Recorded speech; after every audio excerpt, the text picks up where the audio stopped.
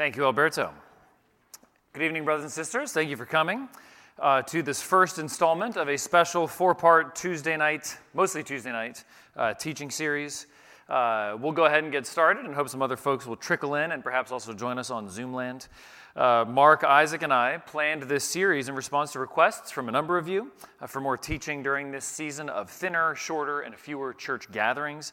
And a number of you also requested teaching that addresses more directly some of the issues that are dividing our nation and threatening, at least, to divide our church. So we plan to have three sessions of teaching. Tonight I plan to teach on how to promote unity amid disagreement.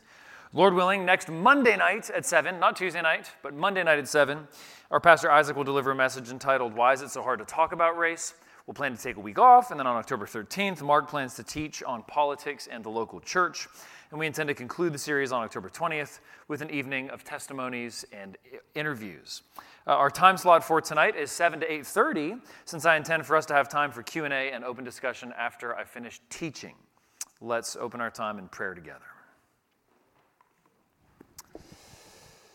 Heavenly Father, we thank you for this chance to gather. We thank you for your Spirit in us, enabling us to have your mind and know your mind. And we pray that we would, in this time together, be eager to pursue the unity of the Spirit and the bond of peace. Pray that you'd give me wisdom, pray that you'd give us all wisdom, that you'd bring good fruit that would last from this time. In Jesus' name, amen. A strong enough earthquake can split the ground. Clashing tectonic plates pull apart from each other, leaving a chasm where there had been a smooth surface. The depth of the chasm and the width of the split depend on the force of the quake. Our nation is undergoing something like an earthquake. The pandemic, protests, and politics are both dividing and revealing divisions that were already present. How is our church holding up in this cultural earthquake? By God's grace, I'd say pretty well. So many of you do such a good job cherishing each other because we all cherish Christ. But we're still feeling the strain. How could we not? I think it's fair to say that many of us are feeling more divided from other members than we normally do. Many of us are struggling to be united or to feel united with other members, and the main cause seems to be disagreement. Not disagreement about the gospel, not disagreement about our church's doctrinal distinctives, or even about the general shape of the Christian life. Instead, it's disagreement about these tectonic forces that are pushing and pulling at our culture. The primary tools God has given us for addressing challenges like this are the regular means of grace He has appointed in Scripture. Gathering regularly to sing, pray, read, preach, and celebrate the ordinances. Discipling relationships where we speak truth and love to one another. These ordinary means can accomplish extraordinary good in extraordinary times. And this series is simply an application and extension of those means of grace, trying to apply God's word more directly to some of the challenges before us. So in this message, I intend to provide an overall framework for promoting and preserving unity when disagreement threatens to divide us. You could say this is a bit of real-time retrofitting while the earthquake is still happening. In this message, I'll offer biblical equipment for peacemaking amid disagreement.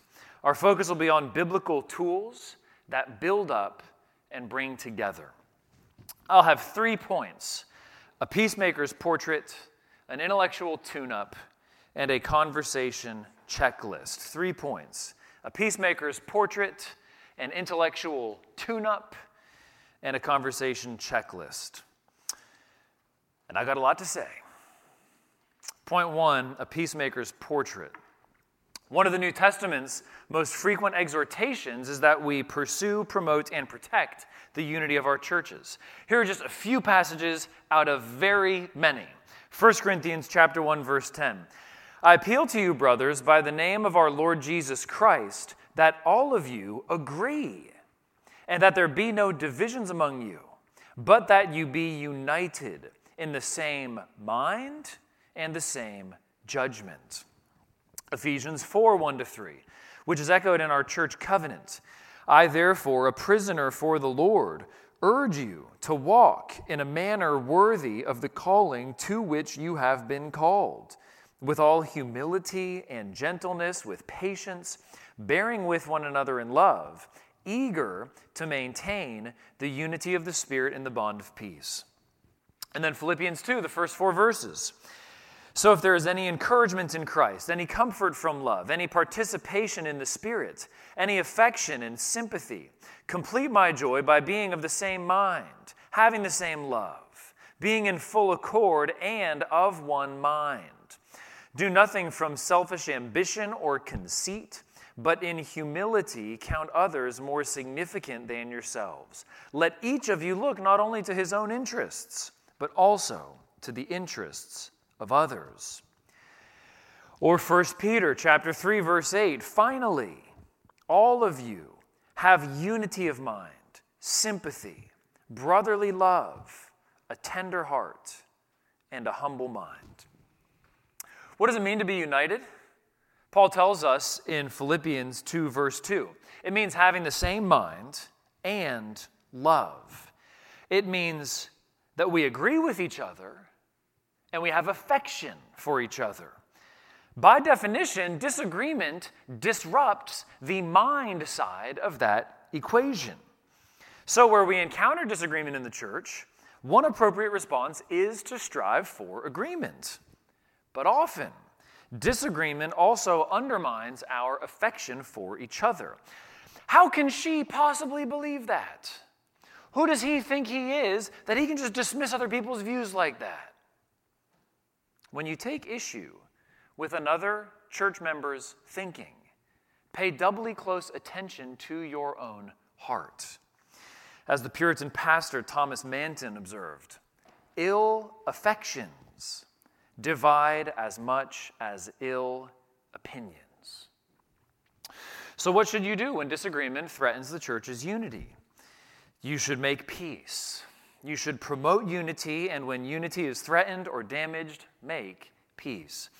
The New Testament exhorts us to be peacemakers again and again. So Matthew 5:9, blessed are the peacemakers, for they shall be called sons of God.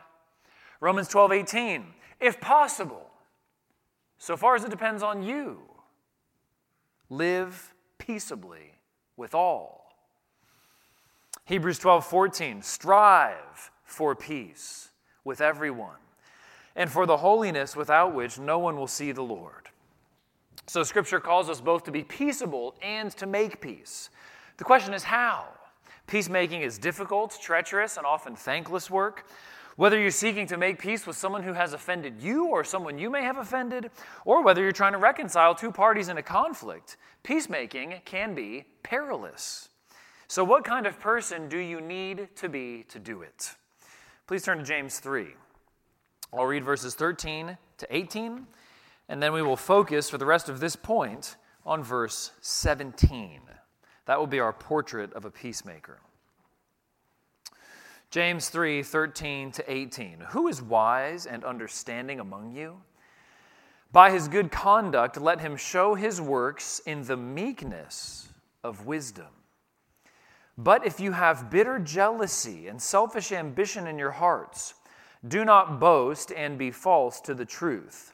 This is not the wisdom that comes down from above, but is earthly, unspiritual, demonic. For where jealousy and selfish ambition exist, there will be disorder and every vile practice. But the wisdom from above is first pure, then peaceable, gentle, open to reason, full of mercy and good fruits, impartial and sincere.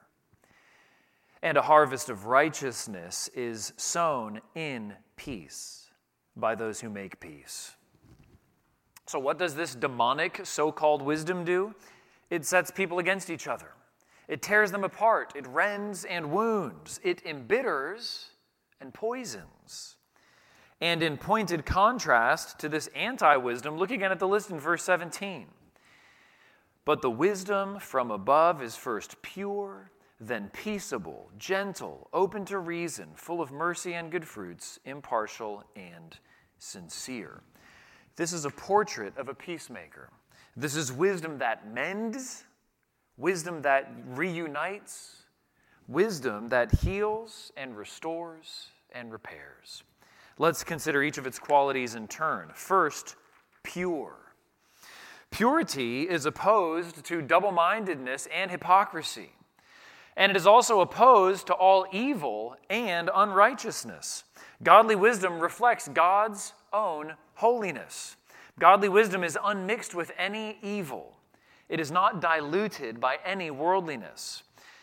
The wisdom that God grants to those who ask Him involves purity of heart and life, purity of word and deed. The pure wisdom God gives us frees us from both error and sin. And it enables us to correct both error and sin without falling into either or making them worse by our efforts. First, pure. Putting purity before all these other considerations also means that we should strive for agreement in the truth. If there is a choice, a hard choice between truth and peace, we should choose truth because the only true peace is going to be founded on the truth. Nevertheless, James continues, first pure, then peaceable. To be peaceable is to both keep peace and make peace. Where peace is, preserve it. Where it is lost, restore it. God's wisdom teaches you neither to wrong others nor avenge wrongs that are done to you. Then it says gentle. To be gentle is to be patient, moderate, and charitable. As the Puritan Richard Sibbes said, it would be a good contest among Christians, one to labor to give no offense, and the other to labor to take none. The best men are severe to themselves, tender over others. Then open to reason, meaning a good reason can change your mind. When's the last time you changed your mind about something significant? When's the last time you changed your mind about a belief you'd held for, say, more than 10 years? Alan Jacobs' book, How to Think, A Survival Guide for a World at Odds, it's kind of implicitly a Christian book, so exercise good judgment, but I would say this book is a masterclass in being open to reason. I would commend it to you. In it, he shares about how a debating society at Yale, called the Yale Political Union, interviews candidates for leadership positions. Those candidates would be asked, did you ever break someone on the floor? Now, to break on the floor is to change your mind in the middle of the debate with everybody watching, meaning you are one of the participants in the debate and you're actually changing your position because you're convinced in real time that your opponent has the better case. So to break someone on the floor is quite an accomplishment. But the society would also ask of its potential leaders, have you ever broken on the floor? And as one member of the group put it, the correct answer was yes. It wasn't very likely that you'd walked in with the most accurate possible politics, ethics, and meta-ethics. If you hadn't had to jettison some of your ideas, several years in, we had our doubts about how honestly and deeply you were engaging in debate. Open to reason. Next, full of mercy and good fruits. If you are wise, you know your own sins and weaknesses. You know how much others have to bear with in you. And you've caught at least a glimpse of how great a mountain of sin God cast into the sea when He justified you. All this will make you merciful toward others. All this will lead to good fruits of love for others. Wisdom makes you quick to overlook an offense because you know how many and how great your own offenses are, and how badly you need both God and others to overlook them. Then we have impartial. Impartial. Someone who is impartial is fair-minded, equitable, even-handed, not swayed by how many powerful personalities either hold your view or oppose it. To be impartial is to oppose groupthink and to resist the pull of what C.S. Lewis called the inner ring. To be impartial is to be eager to embrace the truth no matter what face it wears, no matter what accent it sounds in, no matter who is in its corner and regardless of who stands opposed. And the last one is sincere. You could literally say, without hypocrisy. You can only keep peace and make peace if you speak truth from a true heart. You can only make peace with others if you are at peace yourself. Your peacemaking can only do good if you do it in good faith. Put all this together and put it into practice, and what happens? Verse 18 tells us, and a harvest of righteousness is sown in peace by those who make peace. Peacemaking is a work of sowing. It is undertaken in hope of fruit soon, and hope of reward in heaven. Peacemaking sows seeds of righteousness because it also uproots the causes of bitterness and division. Peacemaking both plants good seeds and pulls up weeds. Peacemaking removes reasons we might have for being angry at each other or alienated from each other. Reasons we might have for scorning or despising one another. Peacemaking helps us see each other as God sees us and love each other as God loves us. The unity of a local church is like fine china, both precious and fragile. The clay mixture has been shaped, fired, and glazed. Its maker has carefully planned and implemented its design. It's both functional and beautiful, but if you drop a bowl, it can easily shatter. And yet broken china, like broken unity in the church, doesn't need to be the end of the story. Maybe you've heard of kintsugi, which is the 400-year-old Japanese art of repairing broken pottery by mending the breaks with lacquer that is dusted or mixed with powdered gold, silver, and platinum. By the practice of kintsugi, a bowl is not only kept from the trash bin, but made more beautiful after being broken. The golden lacquer not only binds, it adorns. The character of a peacemaker that James sketches for us in verse 17 is that golden lacquer. It is who you need to be in order to bind together what has broken apart. The more you embody this portrait of a peacemaker, the more you can turn brokenness and bitterness into beauty. The more the peace of Christ reigns in your own heart and mind and thought and actions, the more you can reunite broken pieces of Christ's body, leaving behind golden traces of unity. Point 1, a peacemaker's portrait. Point 2, an intellectual tune-up, like the kind you get at the mechanic when you bring your car in for its regularly scheduled maintenance. Point 2, an intellectual tune-up. James has already begun this work for us in chapter 3, verse 17. But you could consider this section an application of that passage that focuses on our minds. So this section will have two parts. I will warn of some intellectual vices to avoid that seem to be especially prevalent today, and then offer a framework for how to classify convictions that can divide Christians and churches. The goal in all this is to love God with our minds, to love our neighbors with our minds, and to think in ways that help rather than hinder unity. In other words, my goal is that as Christians, we would all possess and exemplify intellectual integrity. In this case, the opposite of integrity is not necessarily hypocrisy, but thinking that is structurally unsound. Examples would include beliefs not supported by the evidence, or extreme reactions not warranted by the relative importance of the issue. A building has integrity when load-bearing walls are straight enough and strong enough to bear the weight that rests on them. So how can the same be true of how we think? First part, 4 vices to avoid. And again, in this section, I'm drawing quite freely on Alan Jacobs' book. Vice number 1, beware the pull of the in-group and disgust for the out-group.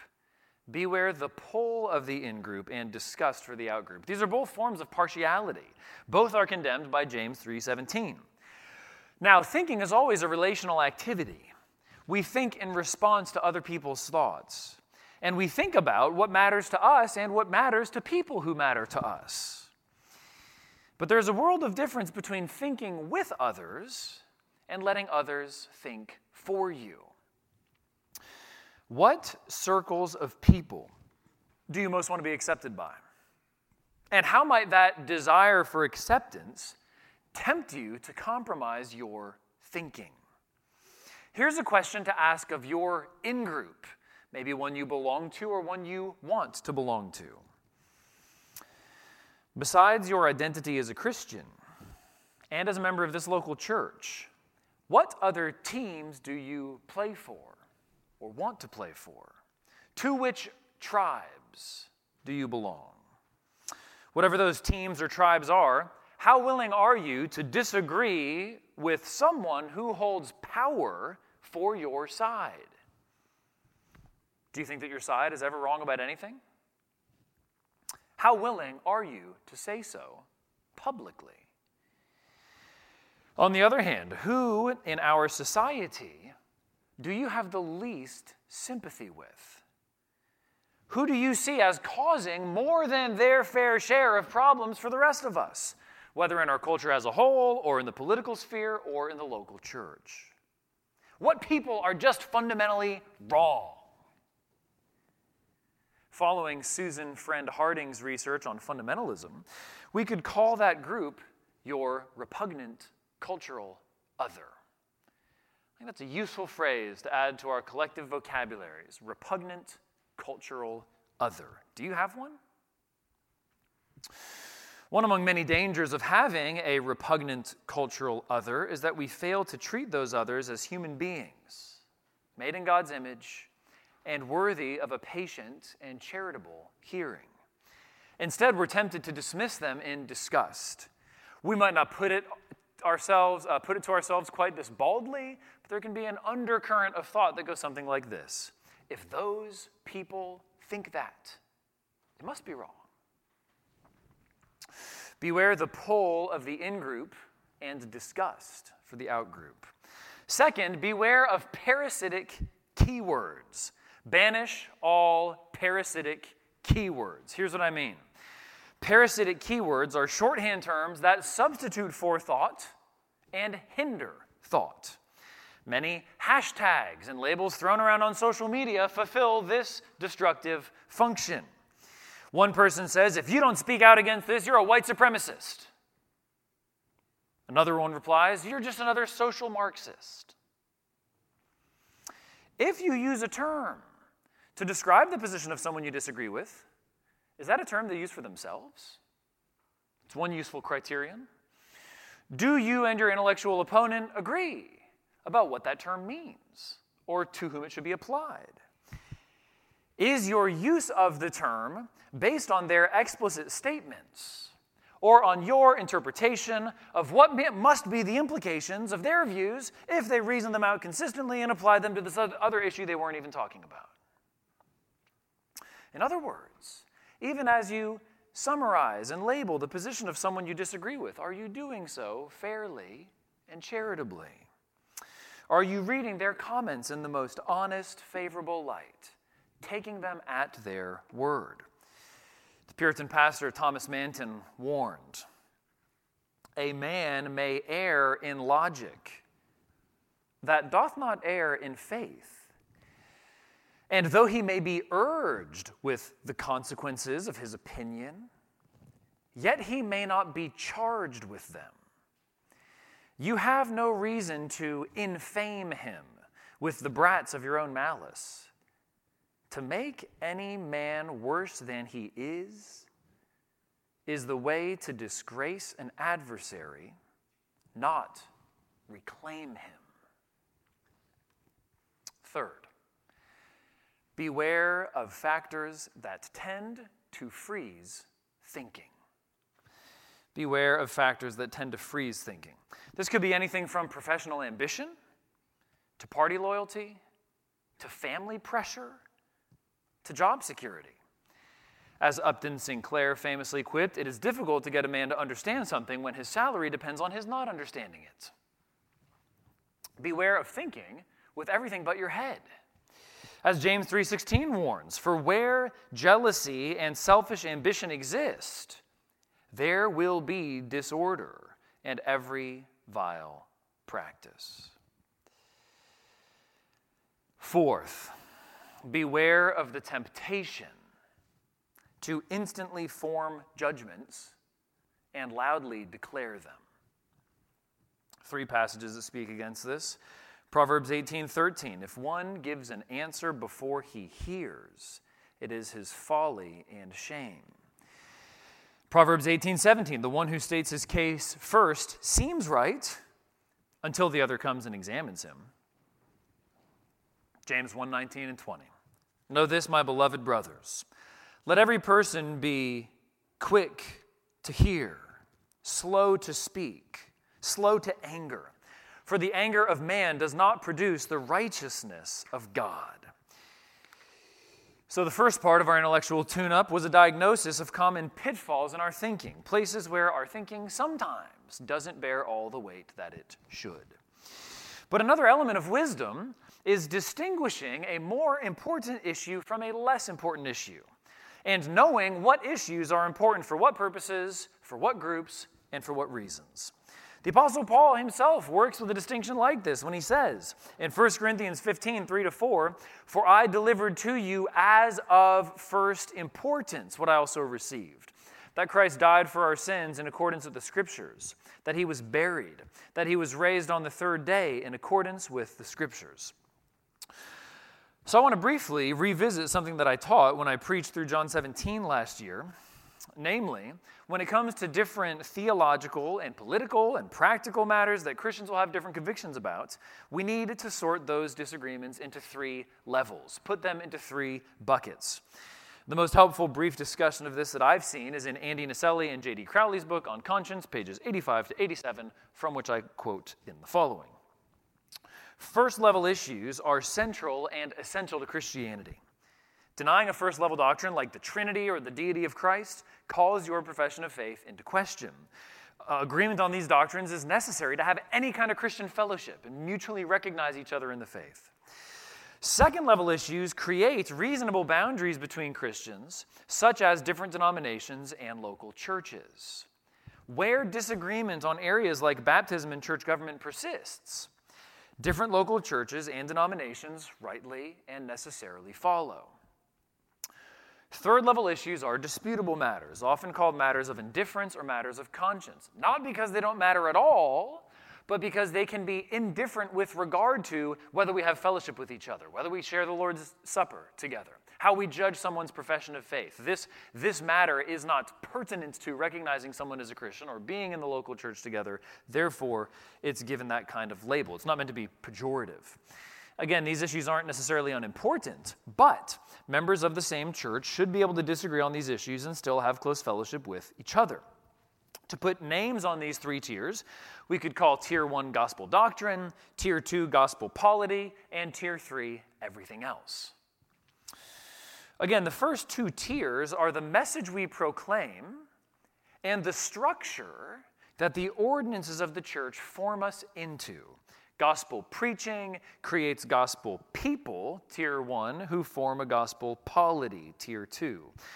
So, we need to agree about the doctrines at the heart of the gospel and doctrines that directly undergird or unpack the gospel in order to have a stable witness as a local church together. And we also need to agree about the shape that a church takes. Who should be baptized? Who is authorized to administer and partake of the Lord's Supper?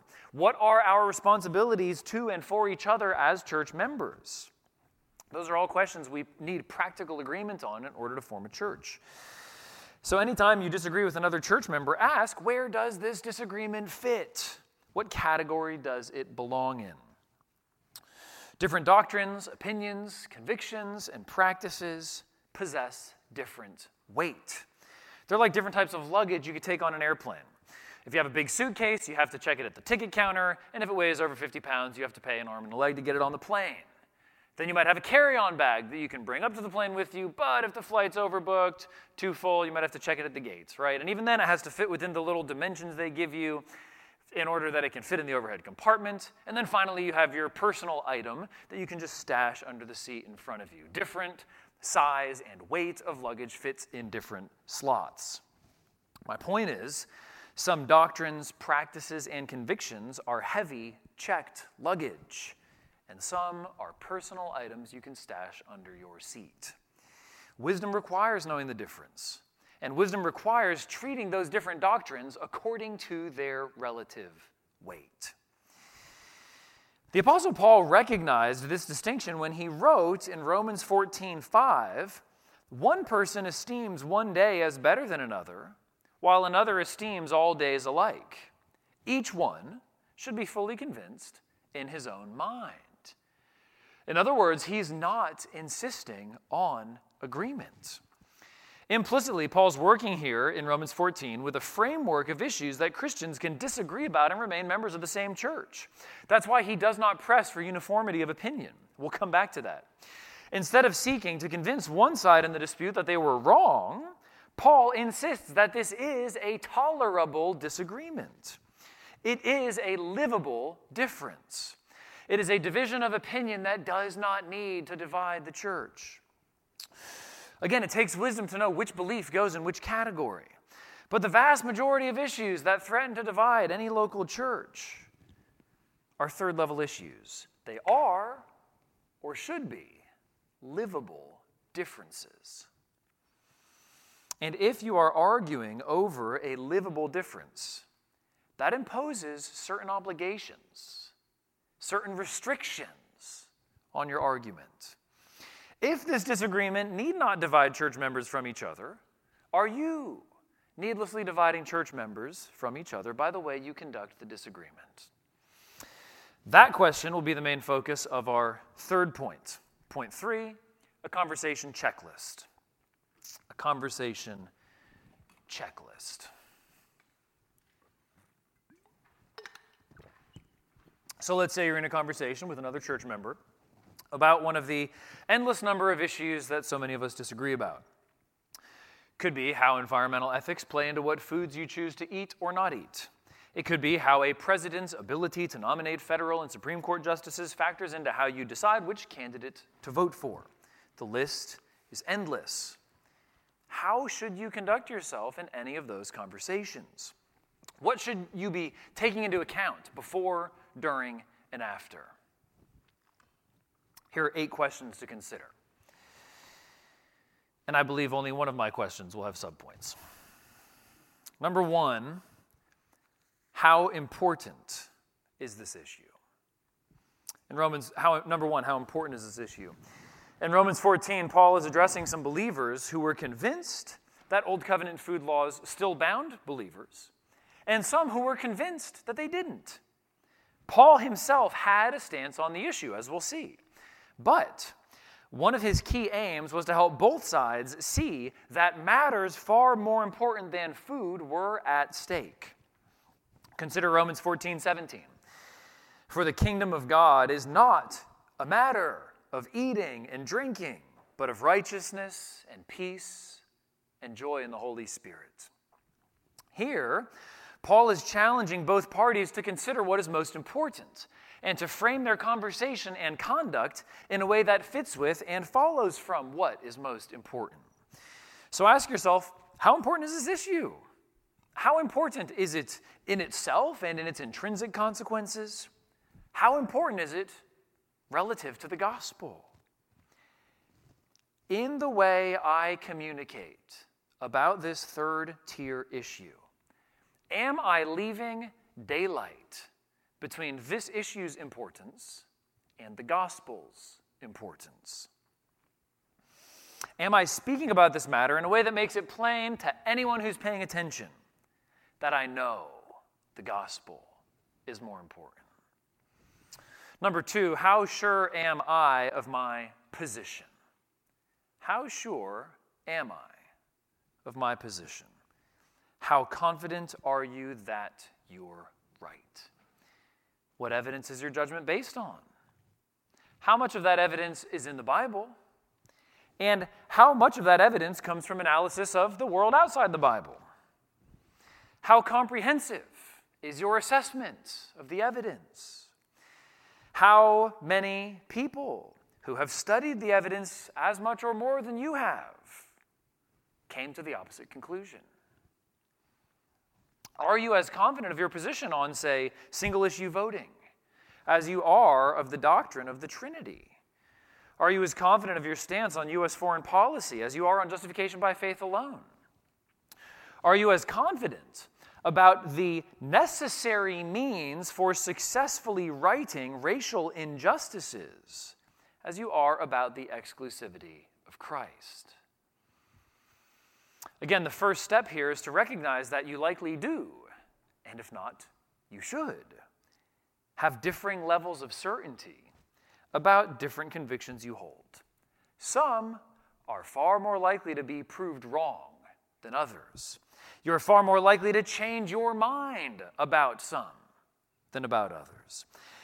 And again, how you speak about those more disputable issues should make it plain that you are less certain of your stance on them than you are of the good news of Christ. Number 3, can reasonable Christians disagree? Can reasonable Christians disagree? Asking this question helps lower the stakes. It helps take the tension out of the room.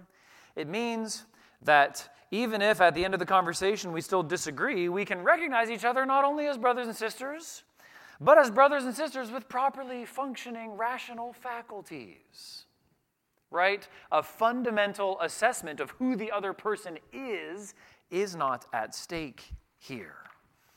Can you readily understand how someone who trusts in Christ and walks in holiness and is self-consciously striving to submit to the authority of Scripture could become convinced, for instance, that the infant children of believers should be baptized? I can see how they get there. I disagree, but I trust that my Reformed Presbyterian brothers and sisters are doing their best to submit to Scripture. I see the arguments they're making. I feel some force to them, but I don't find them persuasive. Again, that's a second level, not a third level issue, because we need to agree about who should be baptized and what counts as baptism in order to have a local church together. But here's my point. How large is your store of intellectual sympathy? Can you put down the megaphone long enough to hop into somebody else's view, settle into it, try it on, and take a good look around from the inside? Number 4, can we disagree about this and be members of the same church? Can we disagree about this and be members of the same church? Again, the two things we need to agree on to form a church are gospel doctrine and gospel polity. There's some fuzziness and kind of loose ends around the edges, but those are the two big categories, gospel doctrine and gospel polity. And if you consider our church's statement of faith, nearly every article fits pretty well into one of those two categories, at least by implication. Similarly, the essence of our ethical obligations to Christ and each other is distilled in our church covenant. Any unrepentant sin or unrepentant theological error for which we would, in principle, remove a member as an act of discipline can be traced back, at least by implication, to violating something in our statement of faith or church covenant. Beyond those two categories, gospel doctrine, gospel polity, lie vast mountain ranges of theological positions, political convictions, practical preferences, and much, much more that need not trouble our unity. So what can you disagree about and remain members of the same church? The more items you can place in that category, the easier it is to preserve and promote unity. Here's another way to put the question. Can I contentedly remain a member of this church where other members disagree with me about this issue? Number 5, am I prizing the argument above the person? Am I prizing the argument above the person? To win the argument but lose the person is easy, futile, and it torpedoes the church's unity. To win the argument but lose the person is to lose far more than you think you've gained. What does it profit a man to score all the rhetorical points in the world, but estrange his brother's soul. The book of Proverbs is filled with counsel about how to frame your words to fit the need of the moment and the state of the person you're speaking with. Here are just three. Proverbs 15:23, to make an apt answer is a joy to a man, and a word in season, how good it is. Proverbs 25:11, a word fitly spoken is like apples of gold in a setting of silver. Proverbs 25:15, with patience a ruler may be persuaded, and a soft tongue will break a bone. Your voice only reaches so far. Your social media account only has so many followers. Your dialogue partner only has so much patience. But the truth has many more resources at its disposal besides you. Let the other person get the last word. Find that person's threshold and stop well short of it. You may not win the argument, but you might plant seeds of truth that your friendship can continue to water. If a friendship is going to die, don't be the one to kill it. Live to love another day. And positively, and I need to do this more myself, positively, one surefire way to prize the person above the argument is to pray for them. Number 6, am I prizing the issue above the unity of the church? Turn with me to Romans 14, please. Sherlock Holmes famously noticed the dog that didn't bark. If the dog didn't bark, it must have known the person who crept through the yard in the middle of the night. Aha, mystery solved. The point is that sometimes a silence is eloquent or even deafening. And I think Romans 14-15 contains one of the most eloquent silences in all of Scripture. Again, as I've mentioned a couple of times, the disputed issue these chapters address is whether ceremonial laws from the Old Covenant, such as food regulations, are binding on New Covenant believers. Now, Paul has a position on the issue. He is not undecided or, refraining from all judgment. Look at verse 14, chapter 14. I know and am persuaded in the Lord Jesus that nothing is unclean in itself, but it is unclean for anyone who thinks it unclean. So there's Paul's position, but here's the silence. In a discussion that takes up a chapter and a half, he offers not a single argument in support of his position. He spends exactly 0 words seeking to persuade people who disagree with him. His sole concern is the unity of the Christians in Rome. His sole concern is to help Christians with differently calibrated consciences live in harmony. His aim is 0% polemical persuasion and 100% pastoral peacemaking. So make like Paul and prize the unity of the church above every single one of your pet issues. Make like Paul and help other Christians love through disagreement. Make like Paul and make space in your affections for Christians who disagree with you and who keep disagreeing with you. Number 7, is this the right time and place for this conversation? Is this the right time and place for this conversation? This is the point that will have subpoints. You'll hear them. This is a good question. In fact, it's an excellent question. It has endless applications. But here I'll focus on just one: social media. Consider Ephesians 4:29. Let no corrupting talk come out of your mouths, but only such as is good for building up, as fits the occasion, that it may give grace to those who hear. This verse is a one-sentence summary of biblical communication. It teaches us to say the right words in the right way, at the right time, for the right reasons. It is exceedingly difficult to fulfill Ephesians 4:29 on social media. and especially in social media debates. Social media are not a neutral field of communication. Instead, social media is a slope that tilts steeply toward conflict. That's how the algorithms work. What makes it so hard to fulfill Ephesians 4:29 on social media?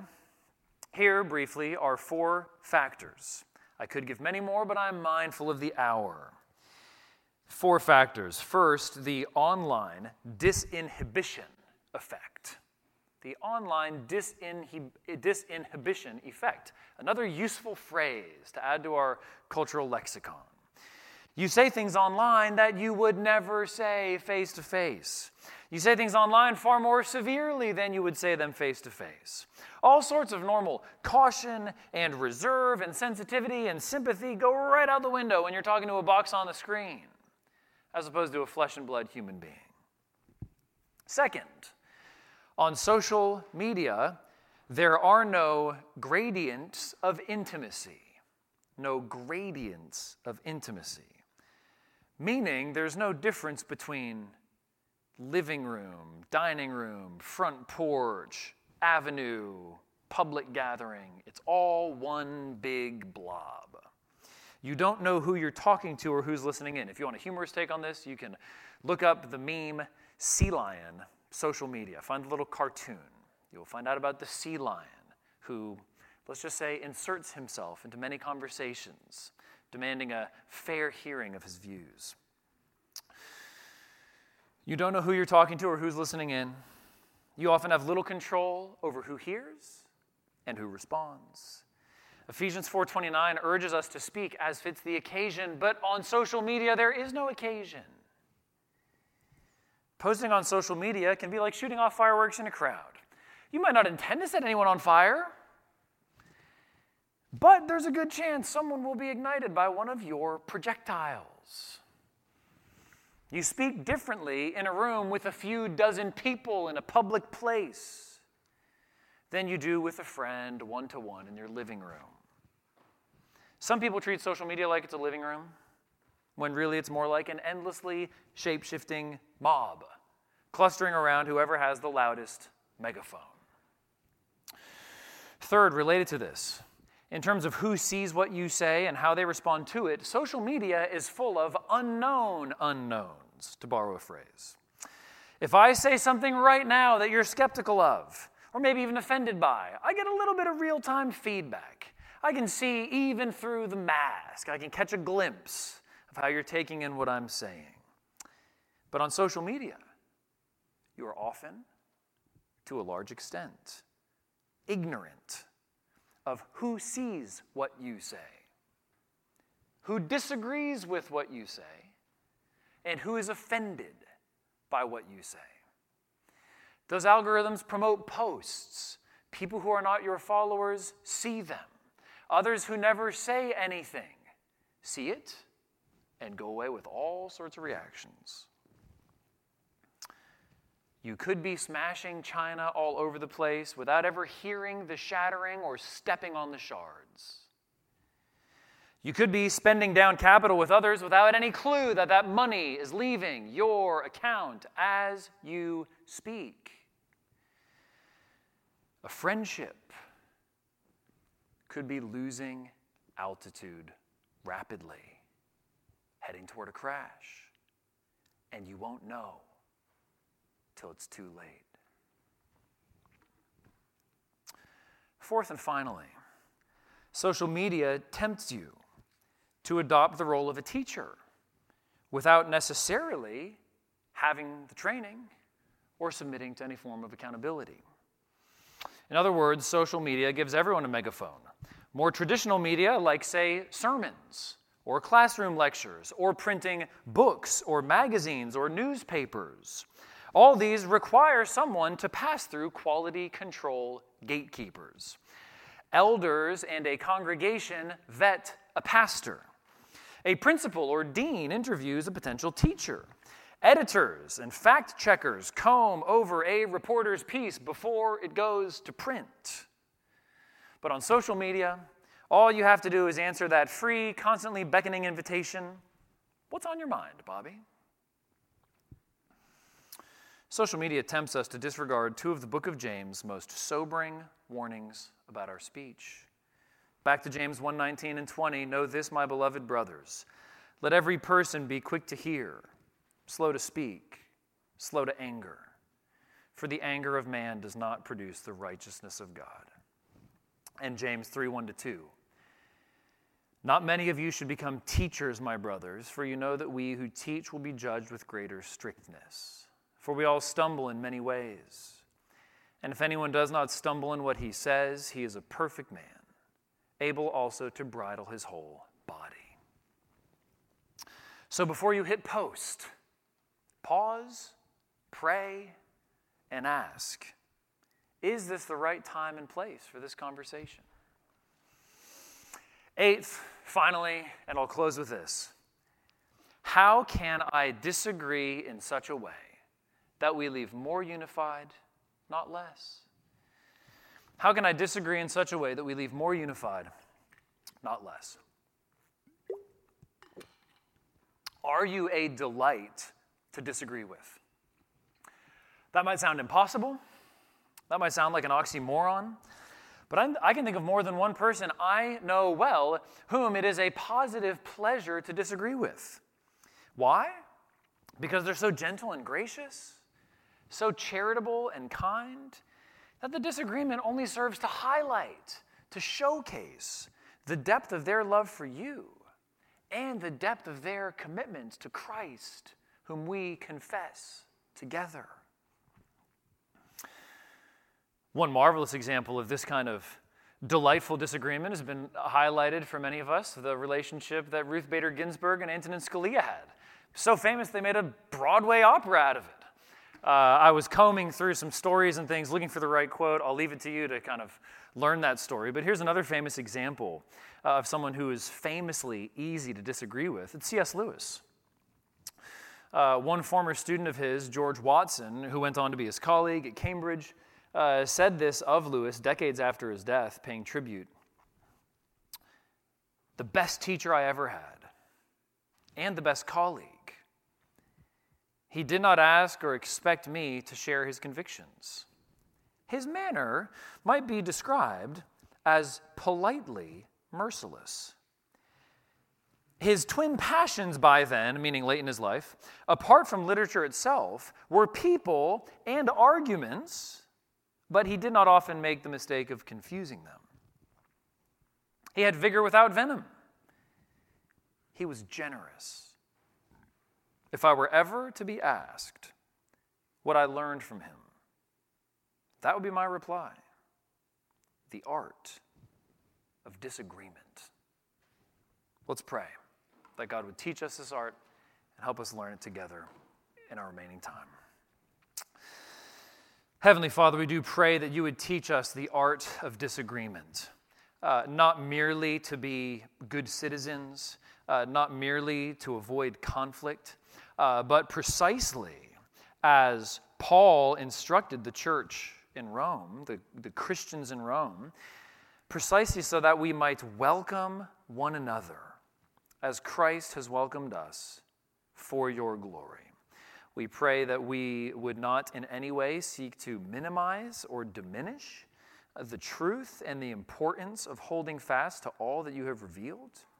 We pray you would grow us all in charity, in patience, in gentleness, in meekness, in fulfilling this work of peacemaking. Pray that you give us a profitable conversation now as we apply and discuss and test these things by your scriptures. We pray in Jesus' name. Amen.